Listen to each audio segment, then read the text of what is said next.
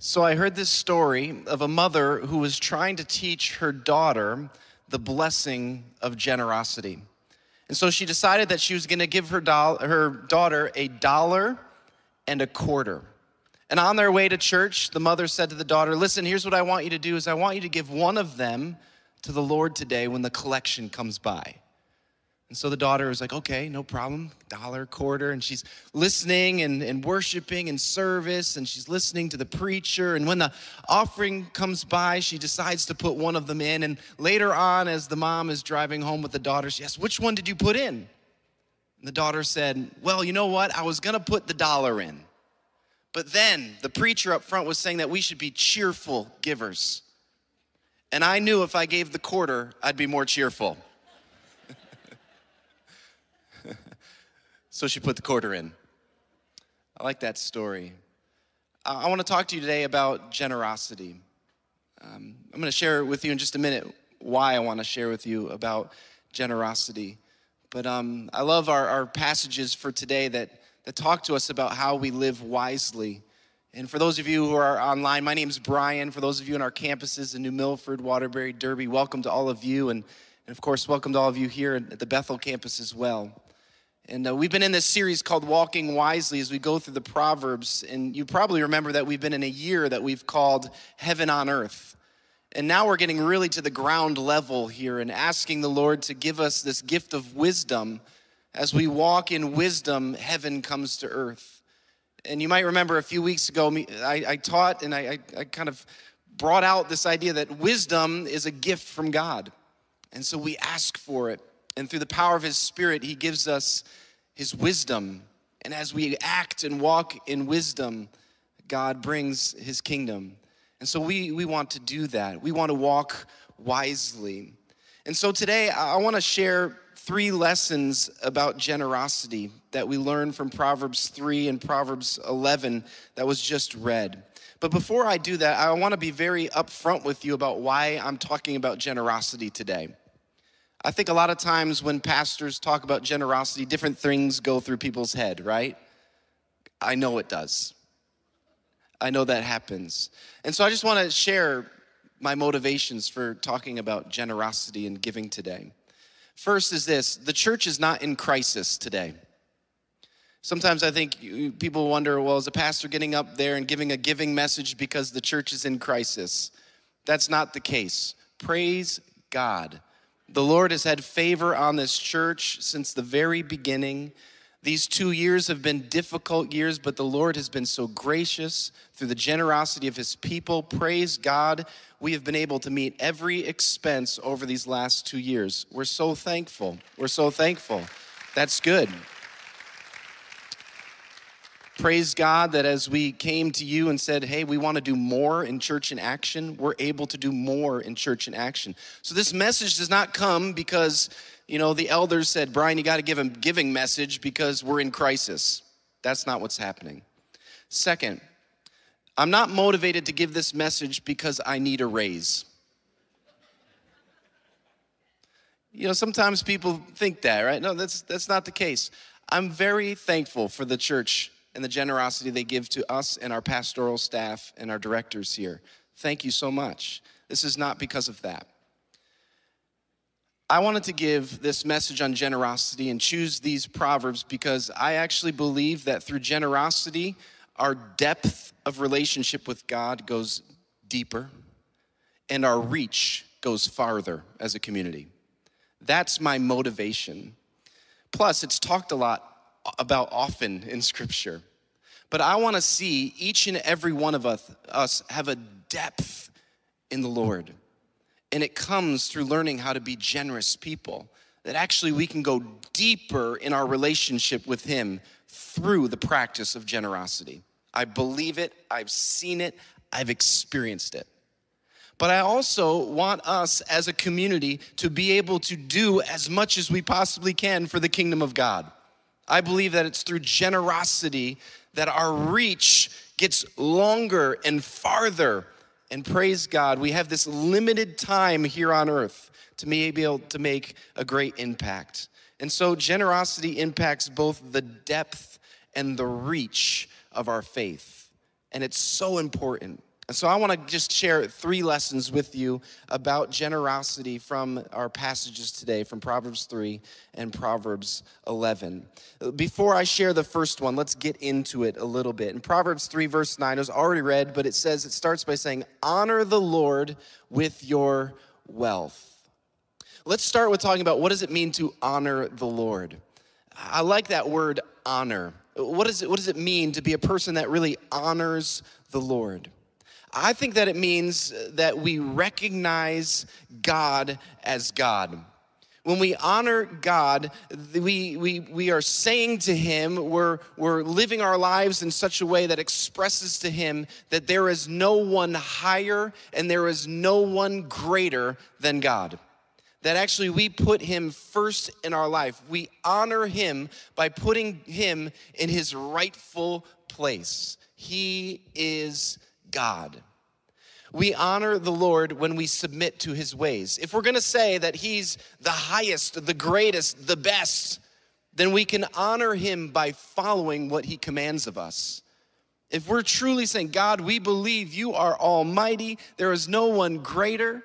Well, if the Lord has spoken through his word, if he's taught us how to live, then we submit to his ways. And as we submit to his ways, we honor him.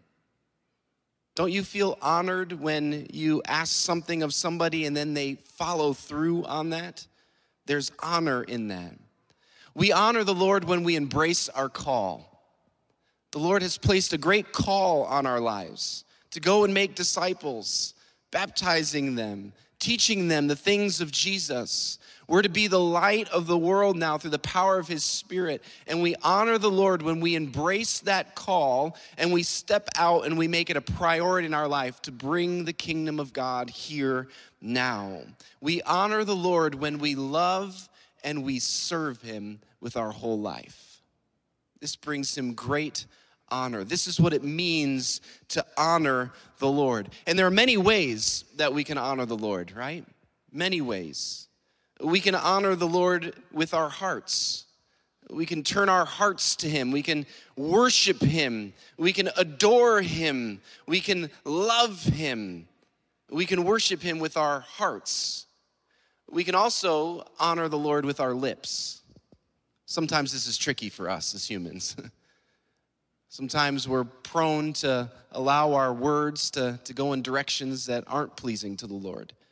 But this is an opportunity for us in the way that we use our speech and our words and our encouragement to honor the Lord. Even as we gather in our places of worship and our campuses at home, we lift our voices to the Lord. We praise him. We honor him with our lips. But we also honor the Lord with our testimony. Each of us has a testimony. Each of us has been touched by the Lord, and we honor the Lord by sharing that testimony. You gotta know what Jesus has done in my life. This brings him great honor when we share all that he's doing in our life. We should boast about him. You know, Scripture doesn't tell us not to boast in anything. It tells us to boast in one thing. Boast in the Lord Jesus Christ, and this brings him great honor. Look what Jesus has done. We can honor him with our living. We can act kindly. We can move in the power of the Spirit. We can show Jesus to others in our living, in our behavior, in our attitudes. We can honor God. And then our topic today, we can honor the Lord with our wealth. Honor the Lord with your wealth. What is wealth? Let's get to the nitty-gritty here. If you go and you search up, what is wealth? One of the definitions that will come up is that wealth is an abundance of valuable possessions and resources. An abundance of valuable possessions and resources. There are a lot of different ways that people categorize wealth. Let me share just a couple of them.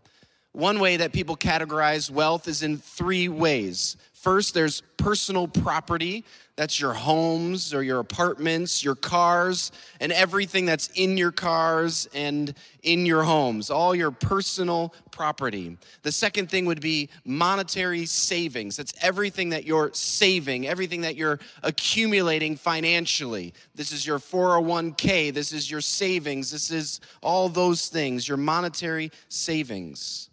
And then there's capital wealth.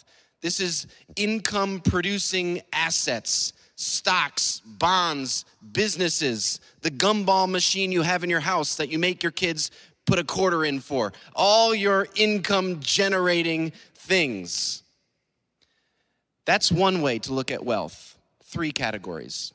Another article I saw promotes 4 categories of wealth. They said there's financial wealth, there's social wealth, there's time wealth, and there's physical wealth. I took a crack at it, and I think there's at least 7 areas of wealth, probably many more. But let me share my list with you.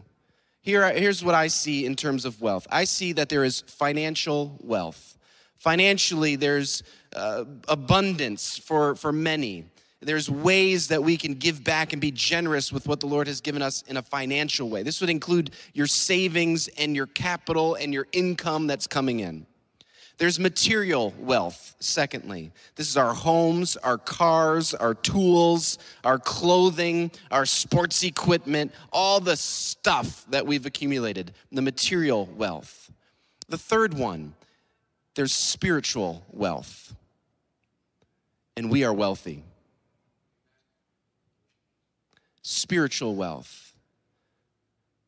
That actually, if you have nothing but you have Jesus, you've got everything you need. There's spiritual wealth. That actually I'm saved and I'm redeemed. There's spiritual wealth to that.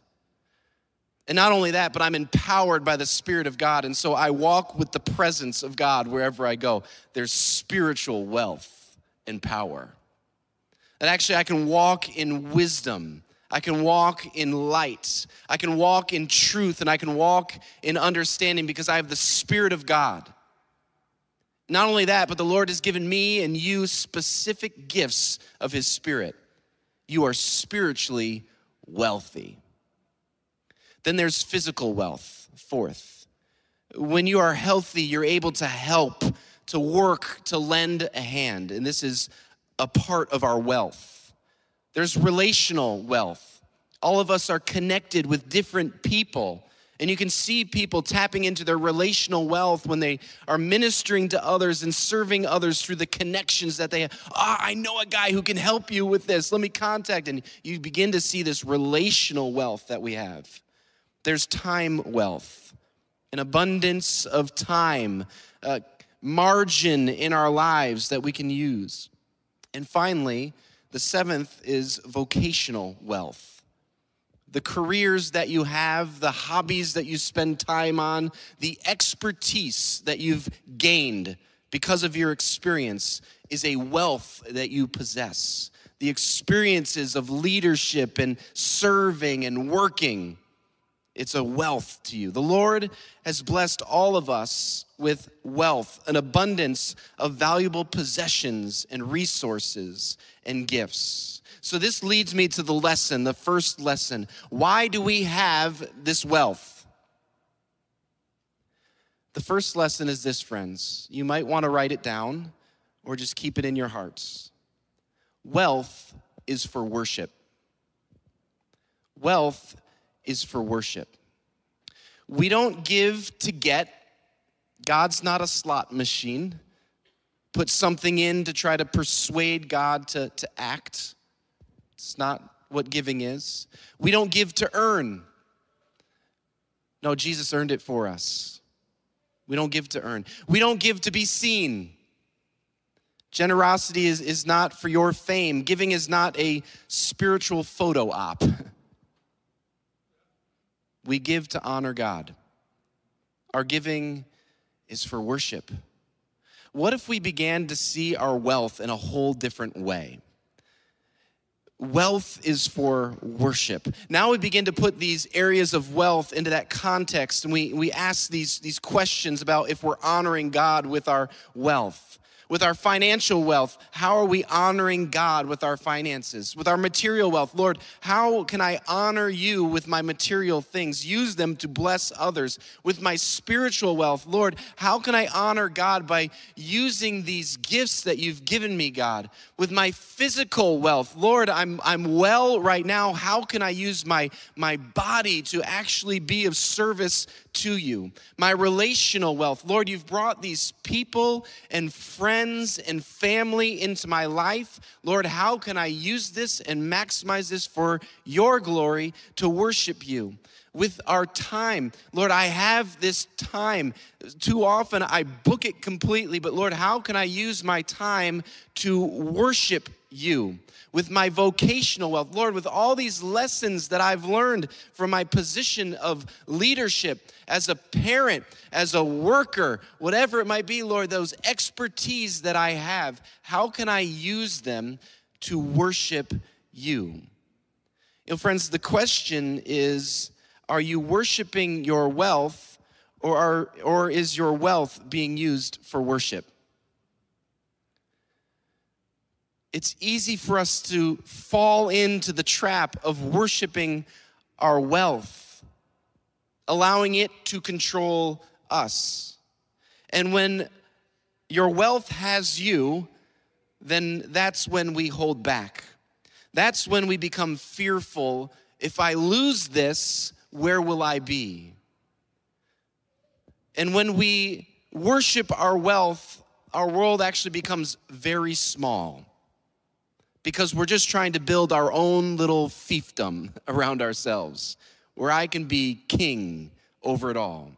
But when we release what we have back to the Lord, doors begin to fling wide open of the possibility and the potential. I love what Martin Luther says. He says, I've tried to keep things in my hands and lost them all, but what I have given into God's hands, I still possess. I love that. Wealth is for worship.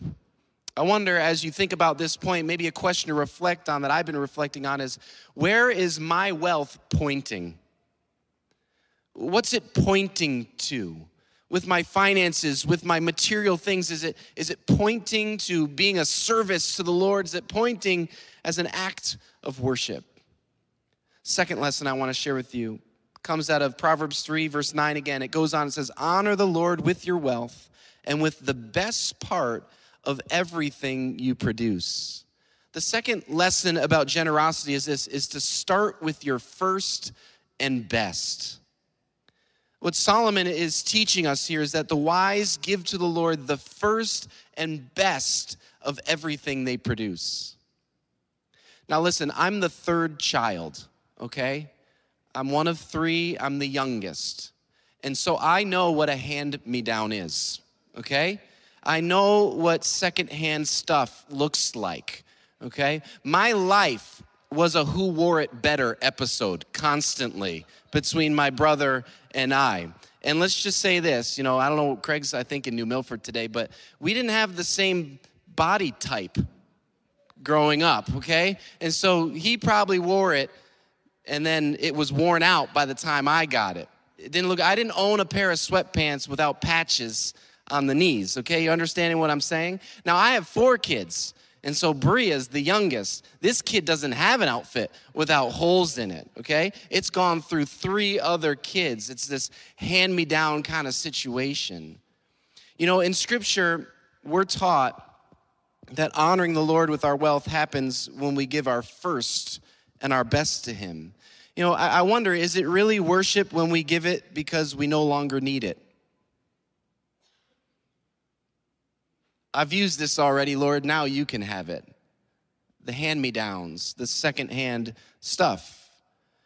Actually, we have an opportunity to give the Lord the first and the best, to honor Him, to honor Him. You know, God models giving the first and best. I love how God never asked us to do something that He was unwilling to do Himself. God gave His first and best. He gave His one and only Son, Jesus Christ. In fact, Jesus in Scripture is called the first fruits. Listen, in 1 Corinthians chapter 15, starting in verse 20, it says this, "But Christ has indeed been raised from the dead, the first fruits of those who have fallen asleep." Christ has gone before us. And what we have our hope in is that we will be raised from the dead as well. He's the first fruits. He's the first, and he is the best. For since death came through a man, the resurrection of the dead comes also through a man. For as in Adam all die, so in Christ all will be made alive.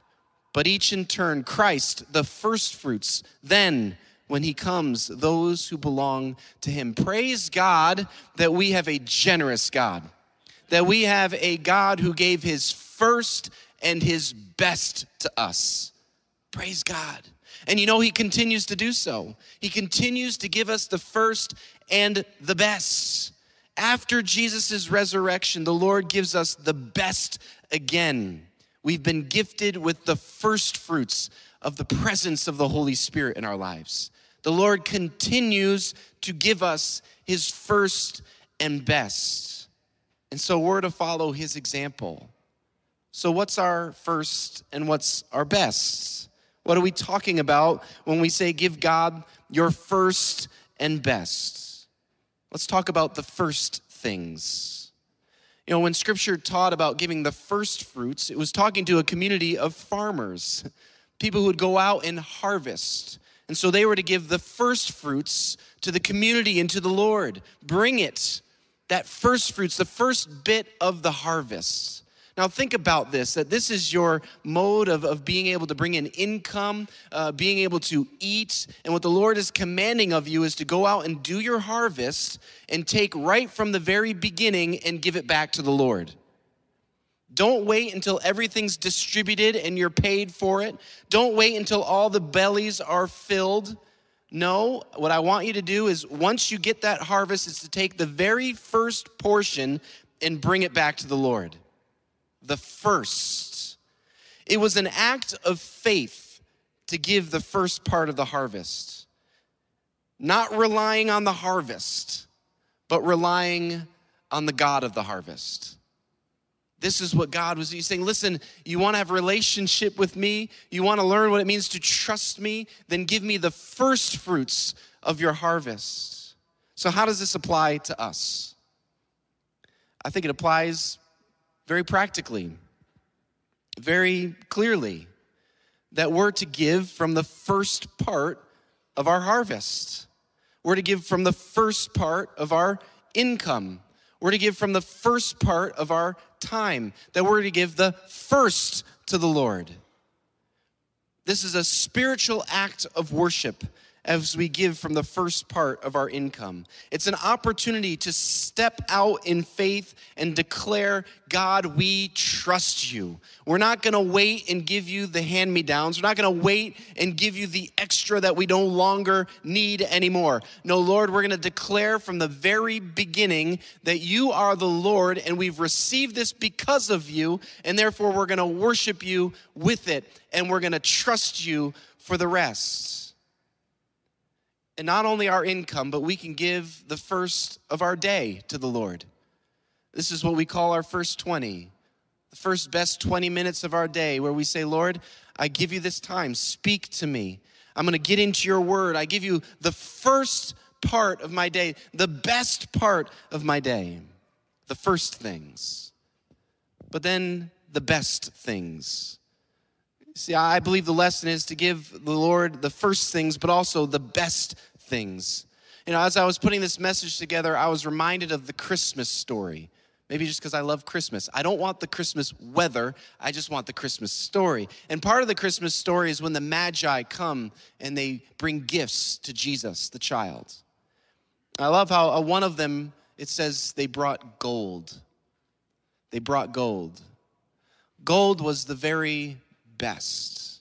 It was the most valuable. It was a gift that you would give to the king. Bring gold. Bring gold. You know, this always just kind of reverberates through my heart. Brian, are you bringing gold to the king? Are you bringing your best to the Lord? bring your best? Are you bringing your best offering? Are you bringing your best attitude before the Lord? Are you bringing your best effort? Actually, Christ followers should be the hardest workers, and we should be the ones who steward things the very best. Are we bringing our best praise as we gather here? The best. I want to bring gold to the King. Not a half-hearted life, not a hand-me-down life, but I want to bring gold to the King, our first and our best. Third lesson I want to share with you comes out of Proverbs 11, and the lesson is this, is that giving leads to thriving. Giving leads to thriving. Do you know the richest people on the planet are those who are generous with what they do have? The myth is this. The myth is that what you have is what makes you rich. It's actually the myth. I've watched all those shows before where they take you through the home, they show all the great things, and wow, that person is rich. And we've been taught in our culture that you are rich based on what you have. But here's the truth of Scripture, is that the one who gives freely is the richest. And the one who withholds is actually the one with nothing.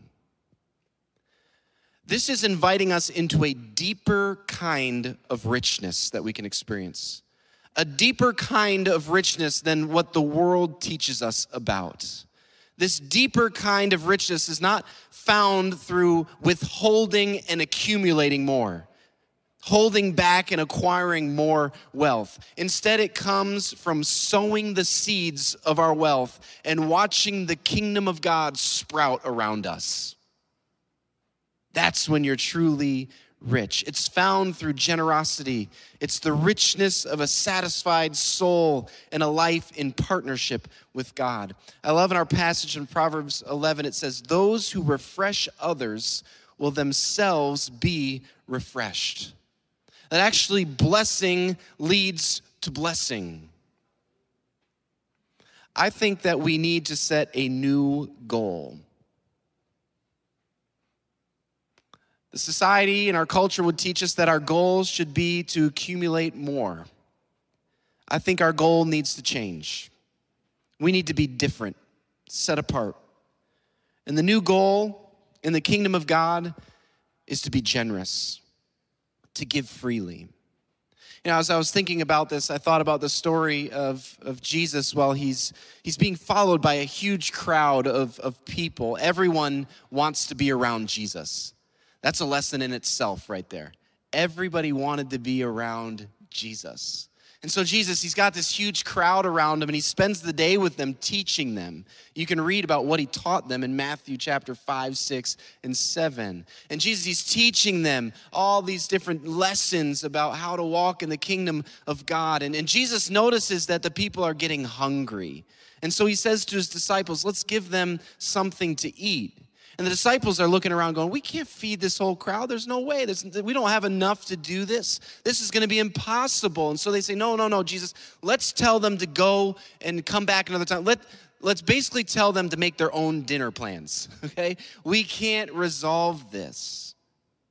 It's into this situation that all of a sudden generosity enters and flips the script. Generosity enters and changes the whole story. It's into this context that a little boy offers what he has to Jesus. Generosity enters the scene, and look what Jesus was able to do with this little boy's generosity. He feeds the crowd, and there's leftovers. It engages a miracle. I was thinking about this little boy. I'd love to interview him.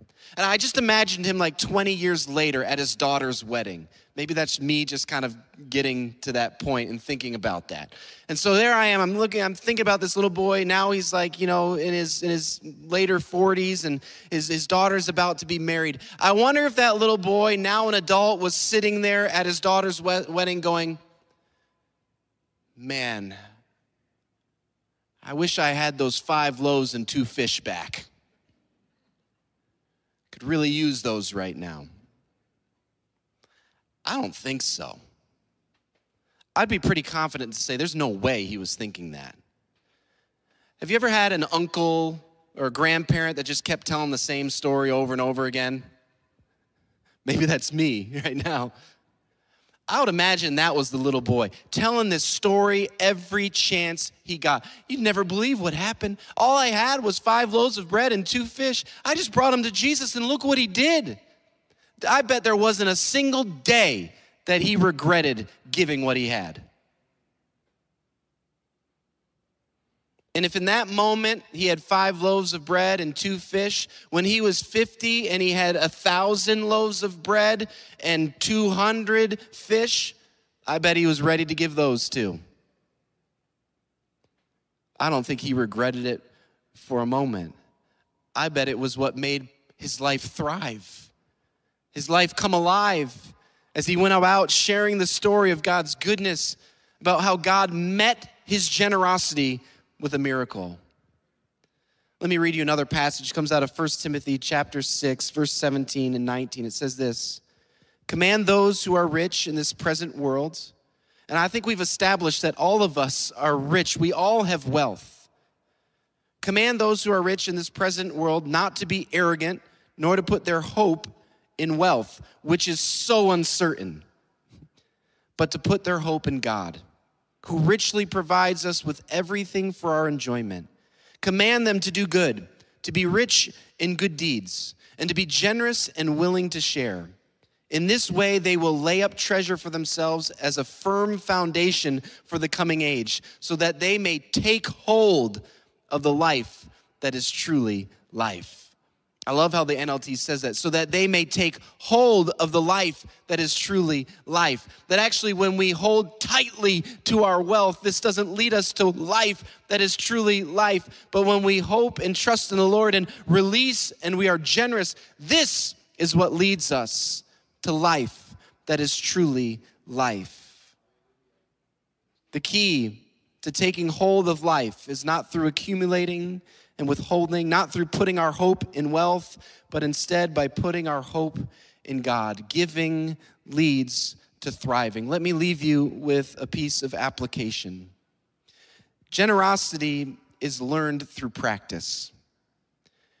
There are some people with the gift of generosity, but we need to practice it. It's learned through practice. And so how do we learn? And where do we start? Let me just give you 2 things that I want to ask you to do and challenge you to do. I want to challenge you to pray about it. Pray about it. Ask God to give you a vision for your generosity. Write it down when he gives it to you. You know, oftentimes when people say, Brian, I'm not hearing from the Lord, you know what I often say? Hey, go to the Lord in prayer and ask him how he wants you to be generous with what he's given you. The Lord speaks to us when we put ourselves in a posture to say, Lord, how do you want us to serve you, to sacrifice for you, to be generous towards you? Pray about it. Ask the Lord what he would have you do in terms of generosity in each of the areas that I've spoken about. Second, I want to challenge you after you pray and you hear from the Lord to respond intentionally. Commit to it. Ask the Lord, Lord, what would you have me give to my local church? Lord, how would you have me use my time, my material things? And as the Lord reveals that to you, respond, commit to it. For Becca and I, we've committed to what we're going to give financially, in service, in our time. And we have committed to it. We have a vision for our generosity, and now we've put it into place. We give to the local church because we believe in the local church. We believe what God is doing through his church. We believe that he's saving and redeeming our young people. We believe that we're feeding the hungry. We believe that we're providing a place for people to grow spiritually. And so we give to our local church. But then we give beyond that, our offerings to other things that the Lord places on our hearts. And we thrive in these opportunities to give. And so I want to challenge you to pray, and I want to challenge you to respond. Why don't I pray now? Lord, we thank you that you are a generous God. Lord, we ask that you would speak to us, Give us a vision for our generosity. Lord, I pray that you would speak to each of us and every one of our campuses and online as well. Lord, that we might enter into the gift of giving. That, Lord, we might grow in our depth in our relationship with you. And that as a church and community, that we might grow in our reach. That we might have greater impact for your kingdom. I pray all of this in the powerful name of Jesus. Amen. Amen.